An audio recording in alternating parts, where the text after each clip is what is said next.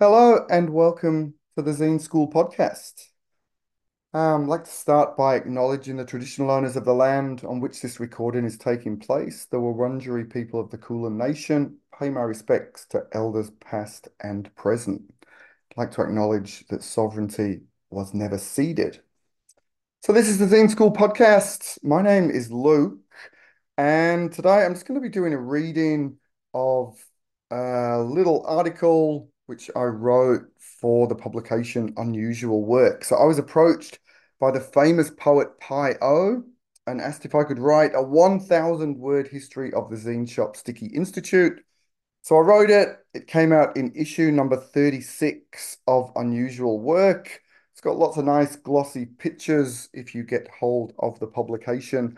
But today I'm just going to do a reading of those 1,000 words.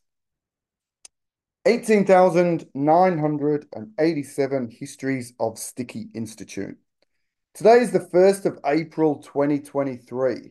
Today is the Melbourne Zine Shop Sticky Institute's 22nd birthday. 22 years. 22 years. And I am still very happily standing behind the Sticky Institute desk after all this time. The last person standing who was there on opening night. Sometimes these days, a customer will come into the shop and look at me in a strange way. They might have lived in Melbourne in 2001 or 2002, and they used to come into the shop all the time in those glorious early days. And then maybe they moved to Singapore or Cape Town or Amsterdam and not thought of Sticky for a good 20 years. But now they find themselves back in Melbourne and they end up at Sticky. And there I am, still standing behind the desk, 22 years older, 22 years bolder and just as excited by zines as I was when Sticky opened on the 1st of April 2001. On opening night, we had 12 publications on our shelves. Most of them were not really zines either, but art magazines produced by Westspace. My Sticky Institute journey began 6 months before that, when I was still a student at the Victorian College of the Arts.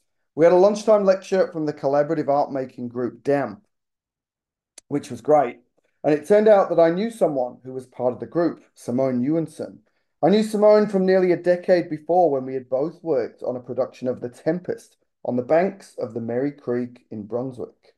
So Simone came back to my studio at the VCA after the damp talk for a chat, and she casually mentioned that she had a very beginnings of an idea for a small shop that would sell small artworks. Simone knew that I'd been making zines and asked if I was interested in coming on board. Be at the shop for one afternoon a week and stock zines at the as yet unnamed shop. I thought about it. Up until that very moment, I'd never considered that I might spend my life running a zine shop. At that point, I haven't even considered that I might want to spend one afternoon a week running a zine shop. Kind of rolled the idea over in my brain for a few seconds and decided that yes, I was in fact keen. I signed up thinking that I'd one afternoon a week to give to the project, and away we went. The real genius of Sticky Institute is that it opened inside the office space of an already existing organization, Platform Artists Group. A zine shop inside the office space of an arts organization underground beneath the biggest train station in town, right in the middle of the city. Because Platform operated a public art program under Flinders Street Station in a corridor, it meant that nobody ever had to sit the exhibition. There was nobody present to ask questions to and figure out what was going on here. Platform's office space was at Shop 10 Campbell Arcade, and it was used as a space to meet with artists to discuss future exhibitions and was just a small blank room with a phone, a fax machine, and a filing cabinet to store photos of exhibitions in. The idea was that we could run our shop space inside their office space, act as a contact for anyone with questions about the current exhibition, and Sticky could survive rent and bill free. Sticky Institute was born. I was 24 years old. I was curious to see if the space could exist with zines as the focus. My zine journey had started in the early 1990s, picking up zines in Melbourne at a Go-Go, Missing Link, Polyester Books, and Polyester Records, and on the merch stall at various all-ages gigs across the outer Melbourne suburbs. When zines exploded in the mid-90s, these shops had spinning racks full of zines, shelves full of zines, zine sections. As the 90s drew to a close, the spinning racks at a Go-Go were removed and the zines placed in boxes, and then the boxes were put under the counter. So to get to the zines, you had to crawl on the floor. Maybe this is the way it was meant to be. We're talking about underground artwork here, so why not crawl along the floor to experience it? This is where Sticky Institute entered. The zines, as focus, worked. I handwrote letters to as many people in the world who I knew made zines and might be interested in stocking them in our weird little shop. And soon we'd stocked 100 zines, 1,000 zines, 10,000 zines. As of this week, we have stocked 18,987 different zine titles. People started coming into the shop and offering to help. Other people wanted to help. People like Eloise Peace arrived who brought the skills to develop the project, to move us forward. People like Thomas Blatchford arrived who loved the space as much as I did.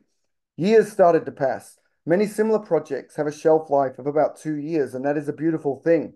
But for many reasons, we continued. One true tried story of an artist run space is that you meet some people at art school, punk show, or at the pub. You hang out, you have something in common, and together you sit around and you talk and you dream up the idea of running a project together, running a space together. So you open a space and you show your work and you show your friends' work, and then a year has passed and you apply for some funding and you get it, but you can't just show the same thing again. So you branch out and you find new people who are making things and doing stuff, and you share what they are doing. And then 2 years has passed and you wonder what you might do the next year, and you wonder if this is your life now. And then you meet a boy from Berlin and you have to go there and be with him. So you try and find someone else who will love the space as much as you do. But the only people who are interested are really, really, really into making screen printed t-shirts. So the space closes and you had 2 glorious years and you changed the world. And then suddenly it's the 1st of April 2023, and you've been doing this for 22 years. And every 2 years, the space is nearly closed through one catastrophe or another. But you fight and you fight and you show up for every shift, and you win some and you lose some. And Nick Beck Vinci shows up, and Sam Riegel shows up, and Helen Graham shows up, and Mia Neese shows up, and Liz Egan shows up, and Alice Cam shows up. And then suddenly the new volunteers are 30 years younger than you. But you all love zines, and everyone tries to make it work. And you start zine fairs and zine festivals, and you travel all over the country spreading the zine love. And you move from the small space under the train station to a bigger space with windows, and you run workshops, and you make zines, and you make more zines, and you make more zines again, and you run a zine radio show, and you write an article for Unusual Work about how much you love zines and how much you love Sticky Institute. And sometimes things are difficult, and there's bad blood, and people leave, and everything seems so much more complicated than you thought it would be. And new people arrive, and sometimes things are easy and everything flows. And you think about how, if you could go back to that moment in the studio when Simone Ewenson asked if you would be interested in helping to set up a weird little shop that would sell zines, and you rolled that idea around in your head for a few seconds. You think about how you could live, if you could live that moment again, you wouldn't need to roll that idea in your head for a few seconds at all, because the answer straight away would be a massive yes. Thanks for listening.